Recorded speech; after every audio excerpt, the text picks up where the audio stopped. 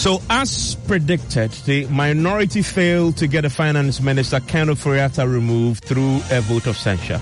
It was no surprise, as many predicted, that will happen. Now, there's a strong view out there that the political class in whom we have reposed tremendous powers to represent our interests have failed us, and in many cases represent more of their personal political interests. It is nothing to write home about, and Parliament, as we see it now, in my view, shouldn't be taken too seriously. It is worse than a charade. It is worse than that. Let's start from the Speaker. It's like he was the maestro, like the whole thing was arranged. So the debate now come time to vote. Speaker says you are voting by voice vote. All those say, all them papers say, hey, all opposed, nay. Then the Speaker realized that the sound is too close. So he wanted a no shout. I'm using your voice to decide. Why would you use your voice to decide such an important vote? But is it really the fault of the political class, considering that they are our employees? In any organization, if the employer fails without consequence, then the blame is borne wholly by the employer who neglects to sanction the failure of the employee. So tonight we ask, shouldn't the Ghanaian citizen, I mean you and myself, take full responsibility for the failure of the economy and not our political employees? Isn't it our docility as a people that has fueled the catastrophic failure of our political leaders? Now, the going assumption is that the political class, from the president to the MPs, continue to do what they do because they know that they will simply get away with it, and that we Ghanaians will simply do nothing about it. Because, after all, the Ghanaian is by nature docile and unengaged. We are mostly spectators and rarely citizens. Well, listen, Ghanaians home and abroad will connect tonight to discuss and reflect.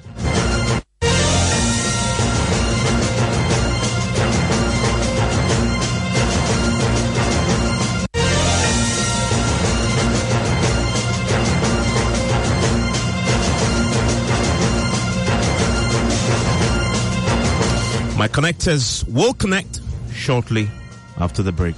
Variety is the spice of life, which is why Vodafone has refreshed your favorite Red offers, giving you more talk time to other networks, more data, flexibility to purchase a bundle for family or friends, and even to purchase multiple bundles without losing the other. Simply dial *200# today to subscribe to the bundle of your choice and enjoy longer conversations on calls to other networks. Vodafone Red offers gives you more value. Vodafone, further together. Symphonic Music and Concepts Ghana presents Symphonic Gospel Meets Orchestra 2022, an unforgettable night of your favorite worship songs reimagined with an orchestral influence. You don't want to miss this year's Symphonic Gospel Meets Orchestra, as it promises to be a spirit-stirring experience with heaven. Dunsino Yikan, Joe Metal, Perez Music, Efe Grace, Mimi Tinkrang, Alice Yoleswa, and Prince Denzel will lead us as we send up fragrant songs of praise. 11th December, 5 p.m. Venue, Gamashi Hall, Bukum Sports Complex. Ticket, 150 Ghana Cedis standard, 250 Ghana Cedis VIP. Buy your ticket. Dial *713*33*599#. Visit our website, symphonicmusicgh.org. Other ticket outlets, Vida Cafe, Junction Mall, Laboni, East Legon, Stanbic Heights, and Accra Mall. Nyonyo Essentials, East Legon, Nalem Clothing, Accra Mall. For sponsorship and further information, contact us on 0263-170-457. Follow us on IG Symphonic_music, Facebook Symphonic Music GH. Hi, I'm DJ Drogba. On average, 250,000 people die on the road in Africa each year. This breaks my heart, knowing that so many deaths could have been avoided. Follow these safe steps and help save lives. Make sure you stick to speed limits. Let that protect you and others. Slow down at high-risk areas like junctions, sharp turns, and before traffic lights. And watch out for pedestrians, cyclists, and animals. To avoid collisions, keep a safe distance. And remember the 3-second rule. Pick out an object and count to 3. If you pass the object before the count of 3, you're far too close. We all have a role to play in road safety. Together, let's make Africa's road safer. This announcement is brought to you by the Prudence Foundation in partnership with the FIA Action for Road Safety, Prudential Life Insurance Ghana, and the Didier Drogba Foundation. The other day, I visited Kweku at his spunky new office to congratulate him on opening his business. And man, was I impressed. The business is just moving quick. The sales, customers, everything is just working seamlessly. The secret? He said, it's MTN Business Broadband. In this fast-paced environment, we need fast and reliable internet to support all business types. No laggy online meetings, great download and upload speeds, impeccable business management systems, all inclusive. I mean, you can have it all. Shout! I signed on immediately. To enable your business stay ahead and stay connected, make sure you're signed on to the best internet made just for businesses. MTN Business Broadband. Sign up today on broadband.mtn.com.gh and manage your account on my MTN app. Call 0244-308-111 for more information. MTN. Son, we are so proud of you for setting up this hospital. I really love those hospital beds and waiting chairs. By the way, did you import them? No, Dad, I didn't. I actually got them from Kindle Books and Stationery right here in Ghana. Wow. We also bought our office supplies, safes, executive desks and chairs from Kingdom, and they gave us expert advice on how to set up our office. Guys, that makes 3 of us. I also got our sofa and bedroom sets, plus our dining hall furniture for our new home from Kingdom. Wow, Mom, that makes 4 of us. I usually get my stationery items from Kingdom, and my teacher also mentioned that our classroom furniture was provided by Kingdom. So there you have it. Whenever you're thinking about setting up an office or acquiring furniture for your home, etc., Kingdom Books and Stationery should be your first point of call. With over 40 years experience in the industry, we stock and supply a wide variety of globally sourced office and home furniture, stationery and equipment. Visit our head office, Osu Akwaje, or our office near the Osu Stadium. We're also in Tema Committee 1, opposite Olam SHS, Kumasi KNUST campus, UCC Cape Coast, and now at the Marina Mall, Airport City. Or call us 0302-764101, 764209, or 762792. Visit our website, www.kingdomgh.com. Allianz, insurance since 1890. At Allianz Life Ghana, we have a wide range of life insurance packages to suit all pockets, from individuals, groups, associations, and businesses. We cover your employees, your funerals, pensions, children's education, and your future. Call us on 0302-267-892 or visit our website www.allianz-gh.com for more inquiries. Allianz Life. We secure your future.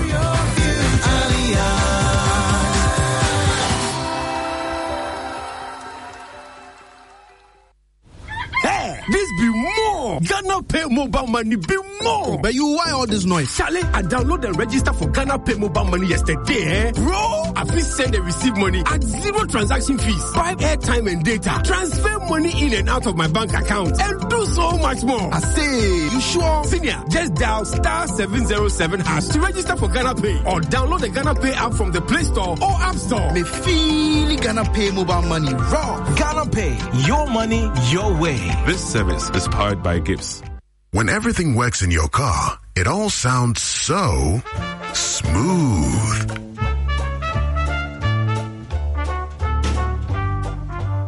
But when you replace them with inferior parts, it doesn't quite sound the same. Get original Peugeot and Citroen parts and expert servicing from Silver Star Auto, the official distributor for Citroen and Peugeot in Ghana. Visit silverstar.com.gh or follow us on social media for more details.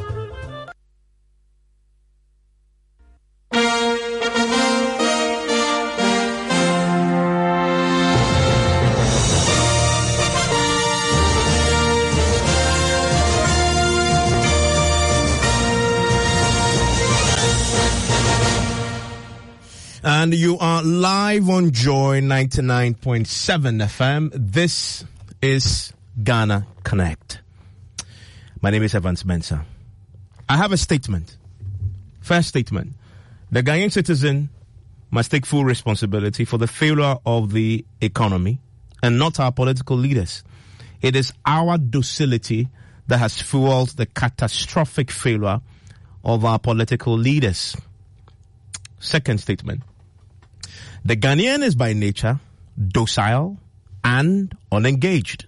We are mostly spectators and rarely citizens. So these two are the going assumptions. Do you agree? We will discuss very shortly. But the failure of the minority yesterday in Parliament to remove the finance minister through a vote of censure was one that was anticipated. For many, it was nothing more than a nicely choreographed charade. It is worse than a charade. It is worse than that. Let's start from the speaker. It's like he was the maestro. Like the whole thing was arranged. So the debate now come time to vote. Speaker says you are voting by voice vote. All those papers say, hey, all opposed, nay. Then the speaker realized that the sound is too close. So you want a low shout. I'm using your voice to decide. Why would you use your voice to decide such an important vote? Our hopes have been dashed, and it appears that the current hung parliament is even more toothless than its predecessor institution that has clear ruling party dominance.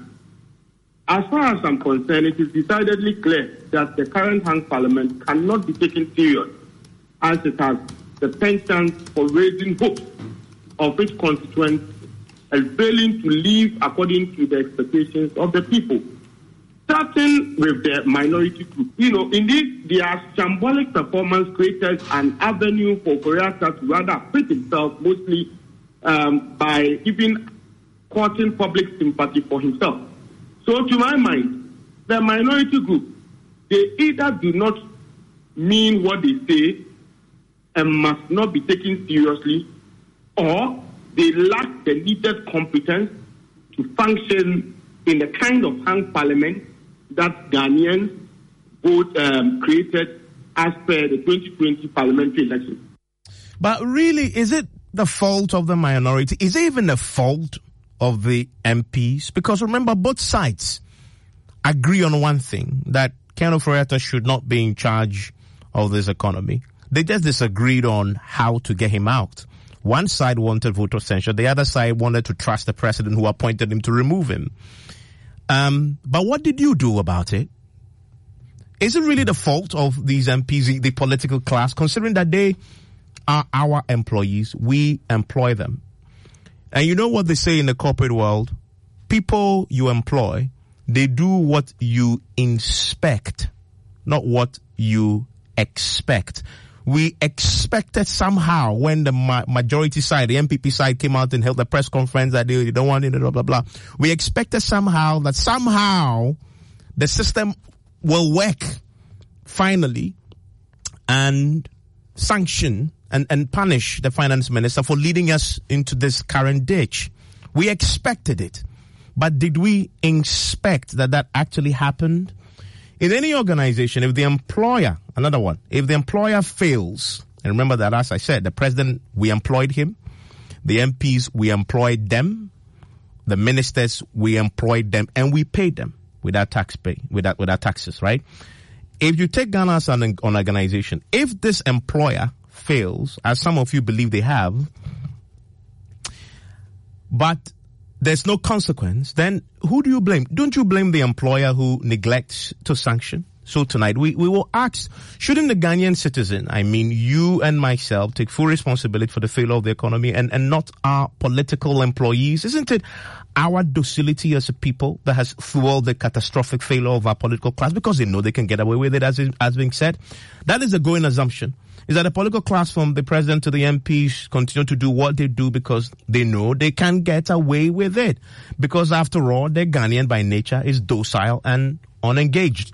We are mostly spectators, rarely citizens. It is this president who, at his inaugural address, said something that always rings in my head. He wanted citizens. He didn't want spectators.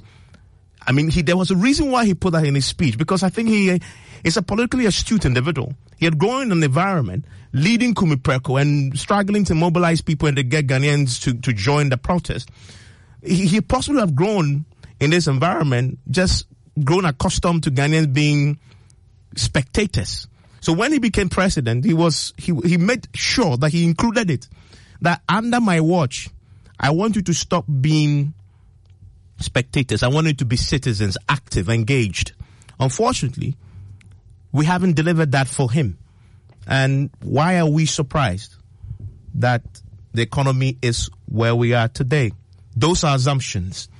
Let's discuss. We put up a poll, and I want to start from there because my connectors are joining me in the studio right now and across the world for Ghana Connect, as we always do, Ghanaians home and abroad. But also, I want to tap into the African question. Is it maybe an African thing? Will this happen anywhere else in the world, such that you have listen, the UK is an example, right? When the finance minister was they didn't even care that he's been in for days. One wrong move, one wrong budget that led to the market reacting negatively, and Kwesi Kwarteng, another Ghanaian, by the way, Ghanaian in name, was gone. He was gone. He didn't only go, he was gone with the Prime Minister who appointed him. That is the UK. It is in Europe. It's the West. It's not Ghana. It is not Africa. So I want to tap into my connectors. We're going to do some, put the mirror in front of us and do a reflection. We've bashed the politicians enough. What about ourselves? If we stand in the mirror, who do you see? Yakub Moro, chair of the African Diaspora Forum, a South Africa branch and founder of the Concerned Ghanaians in the Diaspora. He connects from South Africa. Hello, Yakub. Hello, sir. How are you? I'm fantastic, Yakub. Thanks for connecting.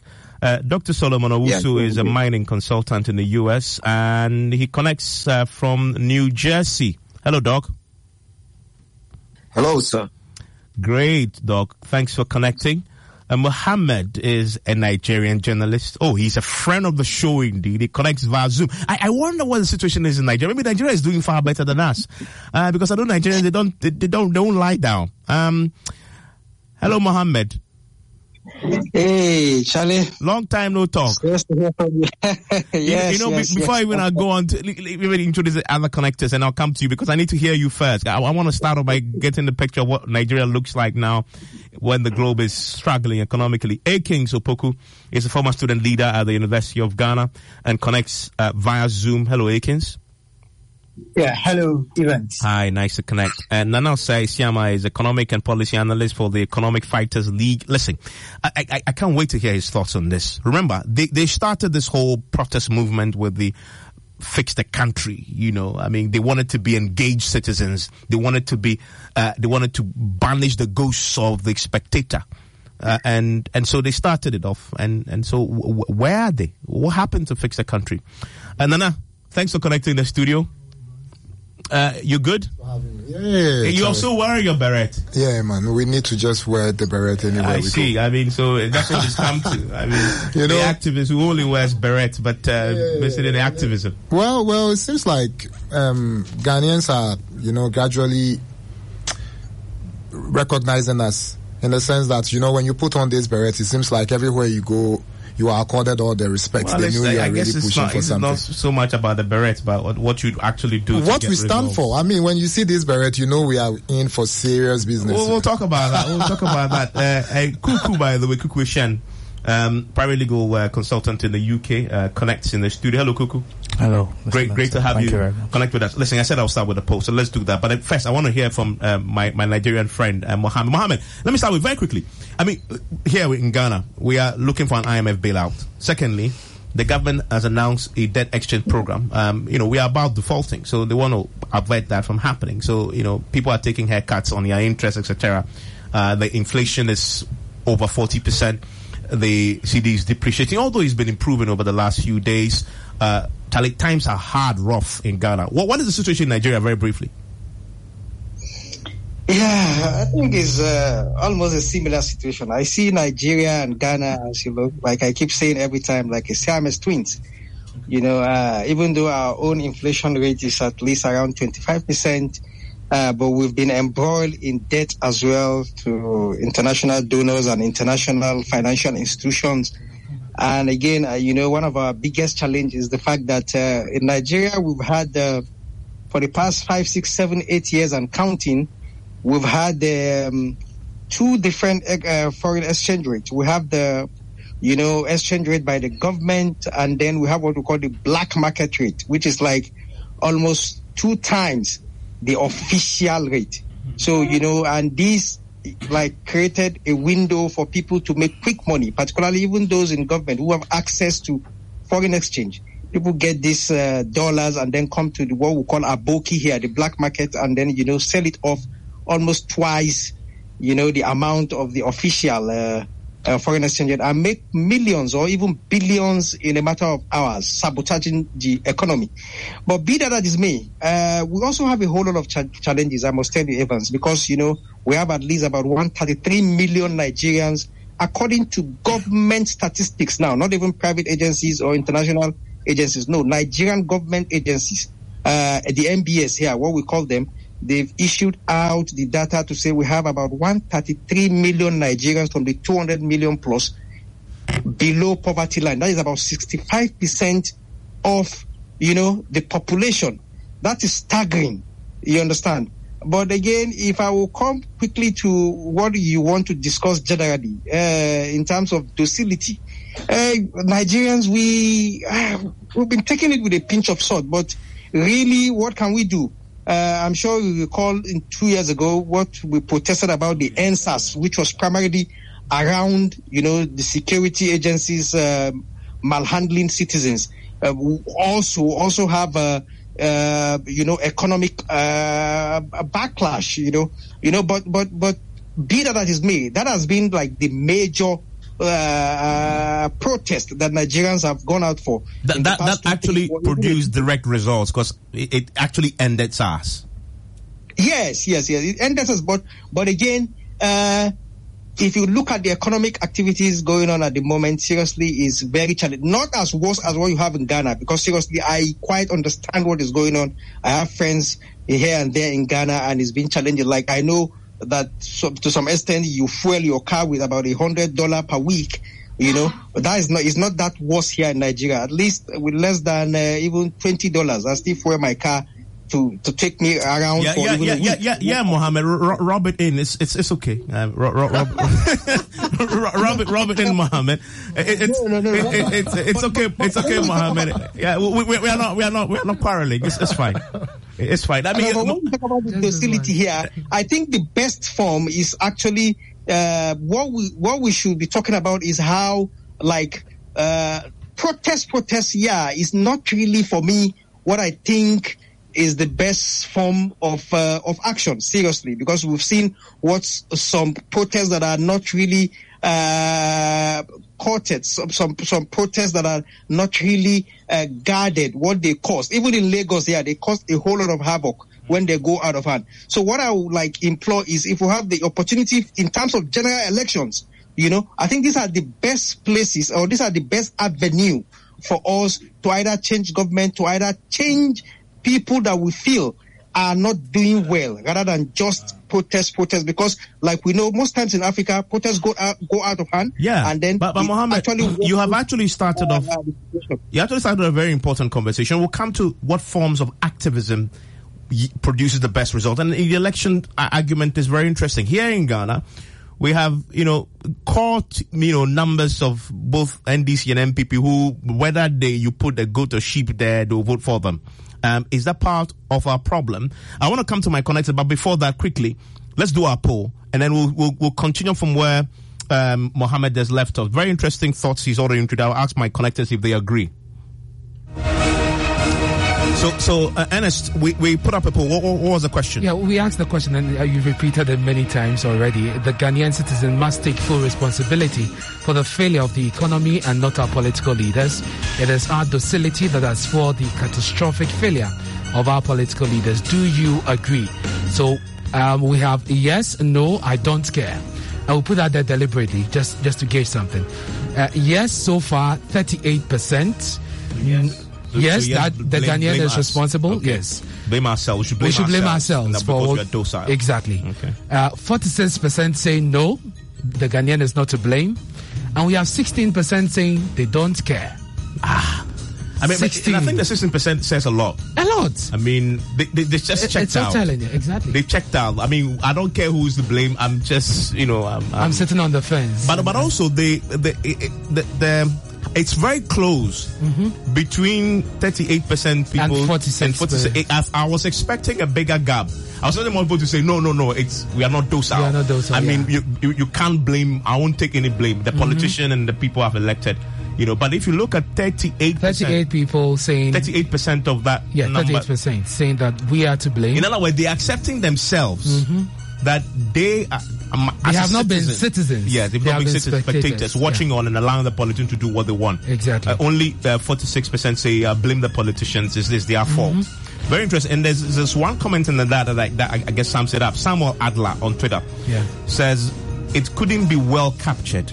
The very essence of our situation currently. And I guess he voted yes. Yes, I believe so. Yeah. I mean, let's bring our connectors into the conversation. It's Solomon, right? Yes, Solomon. Yeah. And he's connecting from the US, and he will have to take leave of appraisal. Solomon, where do you stand on the question? Yeah, thank you so much, my brother. I think it's not that Ghanaians are docile or always ready to absorb tough economy, but their hands are tied. This government has reinstated the culture of silence, and it hits people who criticize the wrongs in the society or the wrongs in the government. Again, this government finds every means to frustrate and damage their critics because they think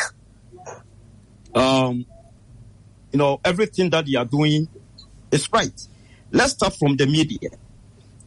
We see always that the media guys who normally criticize this government get frustrated, intimidated, and sometimes get killed. Anas is a typical example.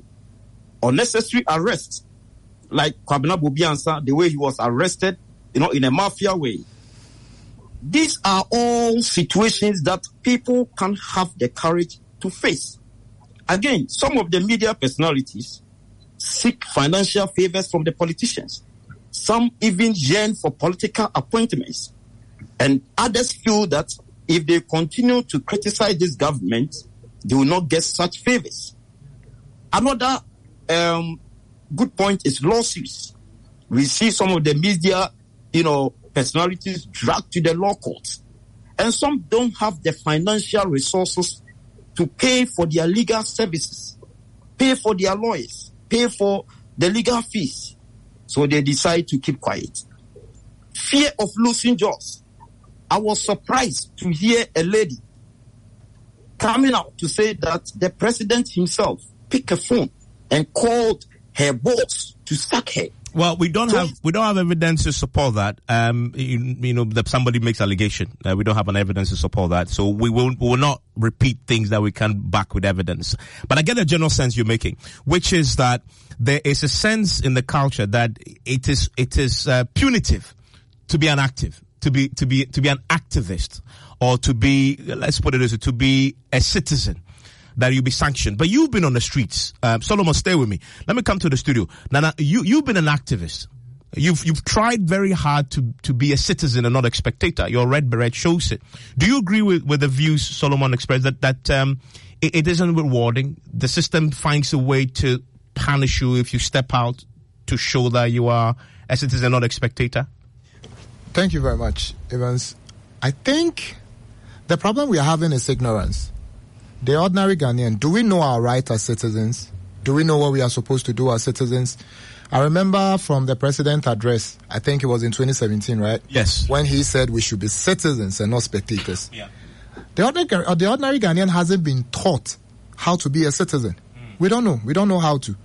There's so much happening in this country, and I feel like the ordinary Ghanaian doesn't know what they should do right now.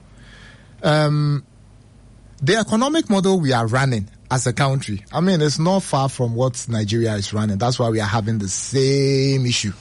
That is why we are having the same interest rate, inflation, whatever issue. But the fact of the matter is, all these things are nonsense. We are having real economic problems. What are the real economic problems I'm talking about? People are not getting food. People are not getting jobs. People are not able to fend for their family because the financial capacity or the financial strength of the country has been given to the political parties. And it's a winner takes all thing. So when a government is in power, they control all means of economic activities. But how do they get into power? It isn't the citizens who put them there? Like I haven't been taught how to be citizens. We, under this 1992 constitution, we've been turned into voting machines. Yeah. Every 4 years, you have to go and cast your vote and go back home and sit down and wait for the next 4 years. We don't know what to do. I mean, we have been given that constitutional right to demonstrate, to protest when we are being faced with these economic challenges. We have these rights. But when you try to enforce those rights, look at all the negative things, the heckling by the police, myself, take it from me. I'm sitting here, I've had encounters with police all the time. Even the recent demonstration we did. I have an encounter with the police, an altercation with the police. So let me clarify. Are you suggesting that the Ghanaian is docile and mostly a spectator because of ignorance? Yes. Okay, that's interesting. Because you don't miseducate somebody from school and then expect the person to be a citizen when the person hasn't been taught how to be a citizen from school. Stay with me. Let me bring in Akins. Akins is a former student leader. Akins, you agree with that? Akins, please unmute if you have muted. I can hear you. Okay, if I don't have Akins, I'll go to Yakub, who's connecting with us from South Africa. He's a branch and founder of the Concerned Ghanaians in the Diaspora. Yakub, do you agree with that view? I do agree 100%. You do? Yeah, I do 100% agree. But there's more to it. I'm holding this. I don't know if you can capture me very well. This is a parcel which I received from Ghana. I'm just surprised as to the number of taxations you guys are being paid to the government in the country. But yet there's nothing better you guys are getting from the government. On top here, I have National Health Insurance Levy. I'm not in the country, but I'm being tasked to pay this amount of money, plus the COVID-19 levy. All this honestly doesn't make a single sense. Because we are all aware that the countries that were being hard hit by COVID, Ghana is totally out of it. South Africa is part, but we don't have a COVID levy. So we ask ourselves, what is the government doing with all these levies? Let's remember, when COVID landed in Ghana, there was a mandatory COVID-19 test which any traveler coming into the country was supposed to undertake, which was $150. There is no accountability on that. You understand? So a lot of things that is happening in the country, you are you can't say anything as to what is the expense of all those money. In South Africa, when we had COVID-19 in 2020, the president, Cyril Ramaphosa, implemented a system whereby he was directly paying people who were staying home without having a job. Unemployed people were being paid 350 rands, which is about 260 Ghana cedi. That 350 rand, at the end of the month, you can buy 5 kg chicken, plus maybe a 10 kg maize meal, and then oil, and then maybe some veggies, which can last you for a month. Since COVID came to date, they are still paying that 350 for every unemployed citizen. Remember, health is free in South Africa. Anyone who is sick in this country, any hospital, government hospital that you go, you don't pay a single cent. You understand? But yet, they are living comfortable. So why is the government of Ghana using different means to take money from the citizens, but yet the citizens are still struggling? If the president is asking us to maybe liaise with them, support them in the current debt measures they've put in place, let's ask ourselves, leader needs to lead as an example. At least we plead with the president to at least cut down on the size of ministers. Let's check. There's a single minister who has 2 or 3 deputy ministers. And we all know how much these ministers and deputies are earning a month. Yakub, you use the word, you plead with the minister. If you plead with the president to do XYZ, the president is your employee, as in you employed him, I just wonder whether using the word "I plead with the president" should be something that we accept. In Ghana, the constitution is being imposed on us to the extent that you can't get whatever you desire from the president. Unlike here in South Africa, that the citizens can just even walk straight into the president and tell them what they expect from the president. So in Ghana, it all boils back to pleading. You understand? At the end of the day, they tells you no. The president has a mandate to govern the country for 4 years. So the best thing that we can do is to take him out at the end of that 4 years. South Africa, a president can never, or such thing can never happen. That is why they did to Thabo Mbeki. Mbeki couldn't finish his term in office. They took him out. Zuma came in. He was only left with a year. So they said corruption is high in the country. They took him out. Even currently, Ramaphosa is facing vote of no confidence and impeachment, which is being tabled against him. Yeah, I mean, that will never happen in Ghana, by the way. I mean, that's a dream. That is the kind of country we are coming from. You understand? So if we have such a loss in the country, surely by now the president could have been unemployed and we could have a better candidate. But the interesting thing, and Yakub, thanks, stay with me. But the interesting thing that a lot of the provisions that he talks about, impeachment, this is in our constitution, right? I mean, vote of censure, that what they just tried, is in our constitution. I mean, the thing is let me bring you in, Kuku. Kuku, so you live and work in the UK, visiting Ghana. We have a parallel situation of two economies that at one point in the last 3 months had a crisis, right? I mean, I don't even want to call the UK one a crisis. It was that crisis would have been now heavy. But yet, they swiftly sacked the finance minister. Within days after that, he resigned. He resigned. I mean, he was going to go. I mean, there was no way. I mean, that was just a way of saving face. Within a few days later, the prime minister is following him, down the door. Yeah. But what is it about the British and the Ghanaian that we're so different in the way we approach our leaders? When you say it's a parallel situation, I think you may have erred there. They have very different statutes in the UK concerning such things, and in Ghana we have very different statutes concerning the removal of any sort of person in power. But before I go on to that, I just want to say, Gideon, it's Gideon, right? Evans, Mr. Mensah. But no, it's just Evans. It's just Evans, yes. Yeah. Anyone who voted or who says that the main responsibility should be that of the citizen, the politicians, okay, has taken on a very, very flawed concept. Why? Because they've just agreed that the responsibility of failure at any sort of organization or institution, when the employees fail, should be the responsibility of the failure should be on the employers rather, yeah.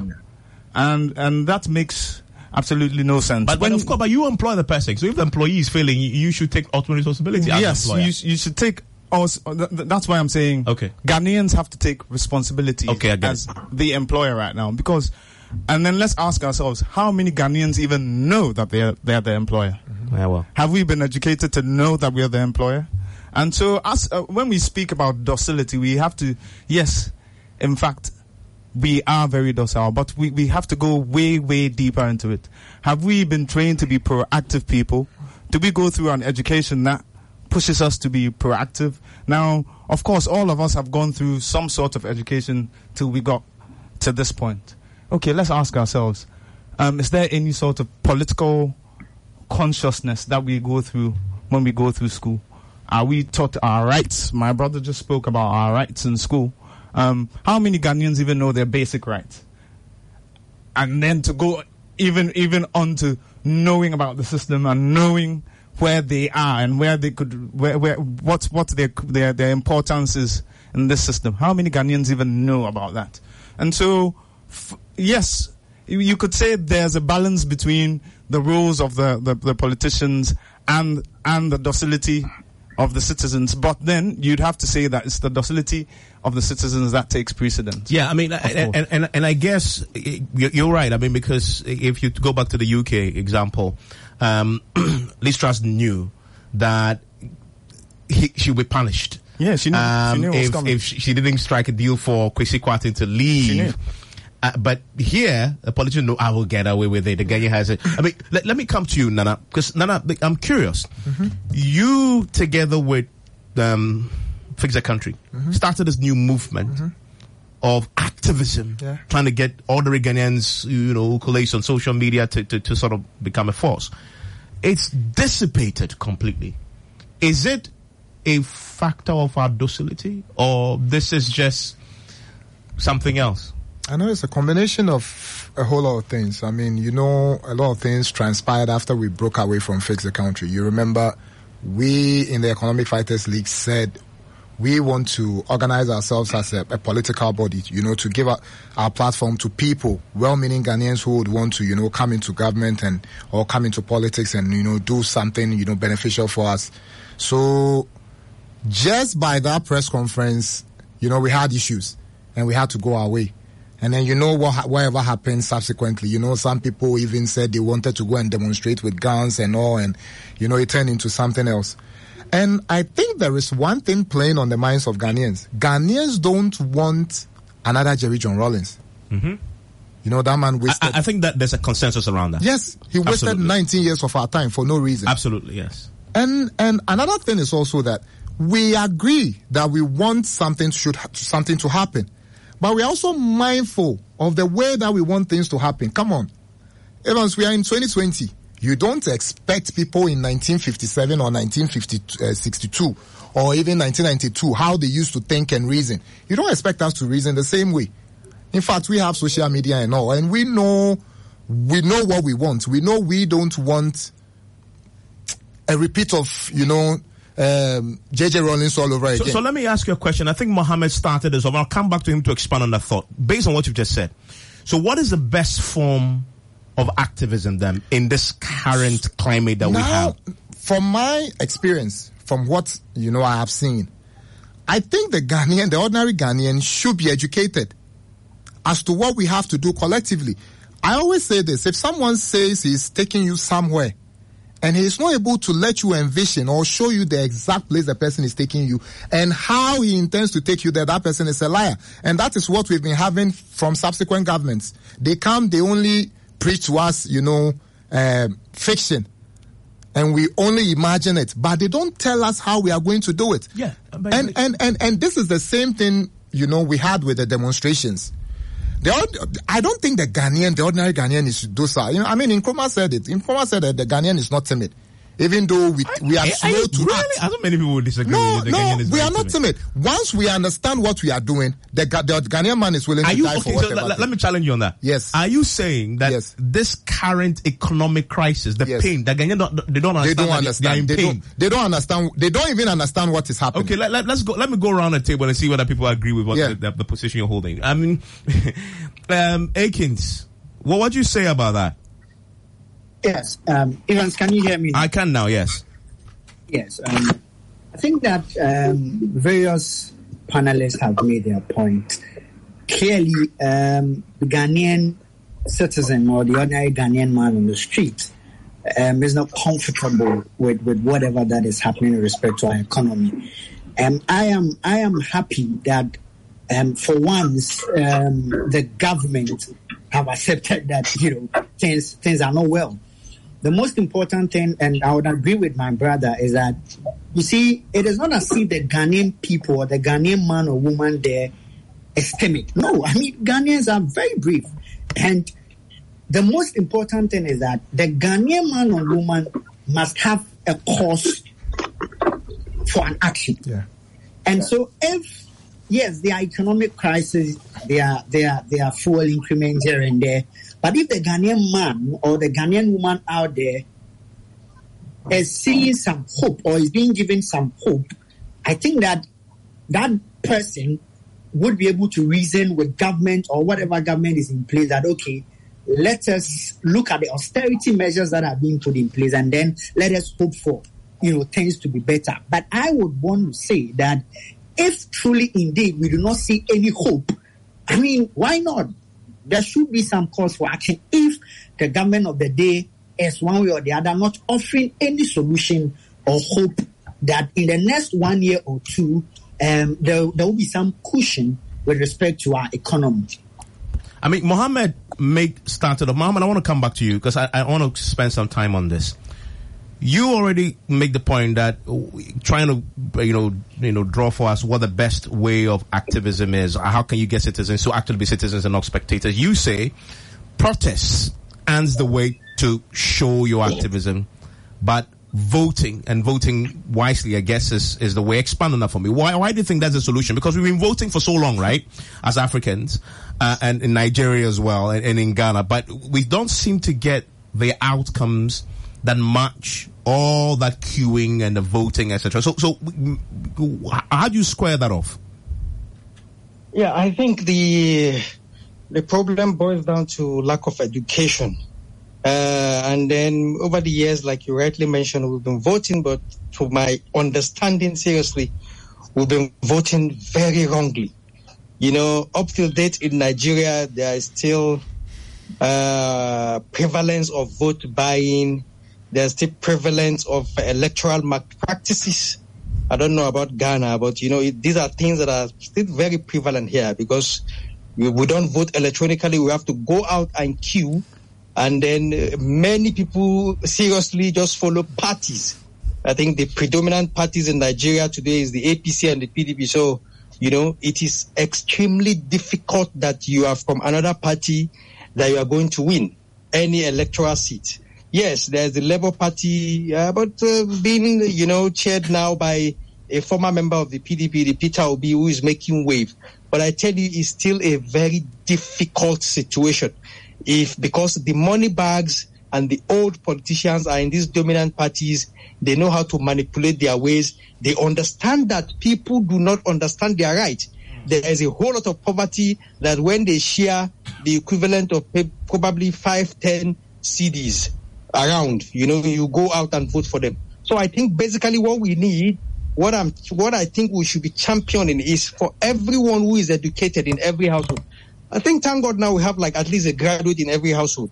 I think we should take it as our responsibility as citizens to enlighten our household. The importance of voting right, standing and voting for the right person. Because I think it's long overdue in Africa, in Nigeria, let me limit to Nigeria, that we've been voting the very wrong personalities. Seriously. I don't want to even talk about President Buhari because 7 years ago when he came, or more than 7 years ago, he was crying after losing the elections for about 3 times. And today we see the opposite. So many things wrong with the country. We are the 13th crude oil explorers in the world, and we still import oil. We have 4 refineries across the country without dropping one single drop of petroleum. We still import. In fact, there is fuel scarcity in Nigeria as I speak. After discovering oil in 1959. It's so shameful. So, but like somebody mentioned, these are people who are in their 70s, almost 80s. The president now is about 80, and probably the next person that will take over from him is another 70s plus. People that are archaic in thinking, that do not understand modern times. But because they are the money bags, a lot of majority are in poverty. People are bought over to come and vote. Sometimes, because of the crude method that we're still voting, people don't even need to be bought over. These guys write election results. So I think what we needed, like I mentioned earlier, is education, and hopefully we'll get it right. Okay, so Solomon, do you agree with that? That is really at the heart of this. That Ghanaian is simply not educated, and everything you said in Nigeria really applies. I mean, the money box is here. People will vote for you if you just give them 50 CDs today. Go and queue. They will queue, and they'll possibly even put their lives on the line because of that single amount of money. Isn't that really the heart of the problem? That the politicians know this, and so when they come to power, they've bought you. Why should they care about you? They've bought you already. They didn't win because of the quality of their arguments. They won because of the depth of their pockets. Solomon, please unmute for me. I can hear you. Okay, I may have lost him there, but Kuku, let me come to you on that point. That is really where this is it not? Yeah, that's where it is. And but I would disagree with voting being the best form of activism, because there could be a point where there would be no appropriate person to vote for, and whoever would be standing, or all those standing, would not be appropriate for the role. And then you would need proper street activists to go on the streets at that time. And those people need political consciousness to be able to do so. With docility, it's something that we cannot run away from. So long as there are some questions that are asked, and there's a deficiency in terms of understanding that, then there's a problem. So with docility, for example, with the Ghanaian docility, I would say yes, we do need education, but there's another point that has to do with our docility. That is our culture. Now, in Ghana, unfortunately, our leaders have somewhat become elders too. Yeah. So automatically, when you become a political leader, you become an elder. That's because in our cultures, most of the people that lead are much elderly people, and so we've mistaken that cultural understanding of leadership to be the same legal understanding of leadership. And, there seems to be some sort of clash. And until people are educated about it, to understand that, hey, this person is your employee. He is not to be, he or she are not to be seen as an elder in society, as you would do so culturally when you go back to wherever you're from. This person is supposed to be seen as somebody who you're taxed to pay to carry out a certain function. And if they are not carrying out that function, you're supposed to do something about it as a citizen. You're supposed to do something for your country. So I'm sure you did we haven't been taught how to. So that is the problem. How? You see, the politician has created the same problem, and the politician is the beneficiary of the problem, because we are tasking the politicians to educate our children. So we have, year in, year out, we have people graduating from the University of Ghana, with first class, second class in political science and stuff. And how many of them do go into active politics? They don't even understand governance. So it has to do with the education. I don't think these parties are going to train you or educate you to be very powerful, civilly active enough to come and, challenge them. Yeah. Because they want to get away with everything they are doing. Yeah. Like I said, whatever thing is happening in this country is a crime scene. The economic model they are running, debt financing, you don't do that. That is crime. Because Ghana is a very, very, very resourceful and wealthy country. Year in, year out, Evans, we do trade surplus. We do trade surplus, even with oil. We export more than we import. So how can such a country be struggling when the dollars that we even need as a country to go and import the goods that, we have substitute here, but we have chosen to, run an import-based country or economy. Yet the dollars that we need to import, we export more in the name of gold, oil, and cocoa, and many other things. So we don't have trade issues. Those that are having the trade deficit are the Englands and the America and all those people. But what? They have the dollars. And we have to go and borrow dollars to come and spend in this country, which is a very wrong economic model. So the thing is, we don't have that education to see through it, to know that, hey, the kind of economic model you are running is so wrong. Because we need food, we need jobs, and we don't need dollars to get all these things. Because we have gold. If it is food that we need, can't we take our even crude oil? Can't we exchange crude oil for raw? Well, at least the vice president is doing something. It's a very wrong move. But you said they should exchange these are the same butter. No, we have crude. Why do you exchange gold? When you can even gold is another raw material we have. When you know the history of money, then you know money has always been gold and not the fiat currency paper that they are confusing us with. Stay with me. Let me get A King's quick thoughts on this. A King's. So I want to come back to the point that Kuku made, but that Mohammed started. What's the best form then of citizen activism in these times? Is it waiting to vote or protest? And I asked that knowing that this president, current president, I think the most effective activism that brought results is Kumi Preko, right? I mean, in my time, I remember. VAT. They will hit the streets. Times have changed. But still, I mean, which protest since then had led directly to any direct change? I was making a point. I was trying to say that it's about time. We are 2022 Gen Z children, and we have different minds. So we have to know we have to revise our move. What move? I think the African situation is different from any other. No, but what move? Or the Ghanaian situation. Then but we have the royalist system. Ours is not like any other place in Ghana.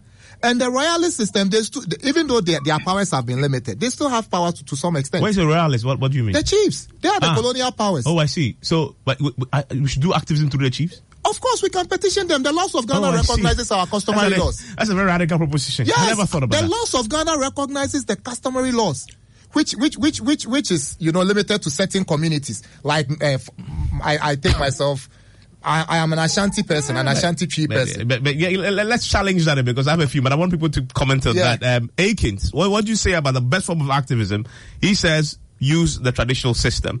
Kuku says, sometimes protest is best. Mohammed says, wait till you vote. What do you stand?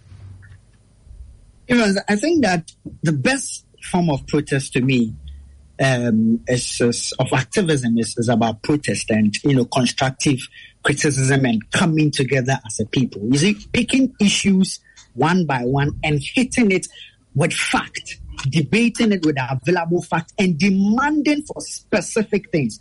You in your remarks where Fix the Country came, you had some people, youth activists coming together that they wanted to protest using guns here and there. When you go with that tangent, you find out that there are other people that are going to disagree with you when you go on that tangent.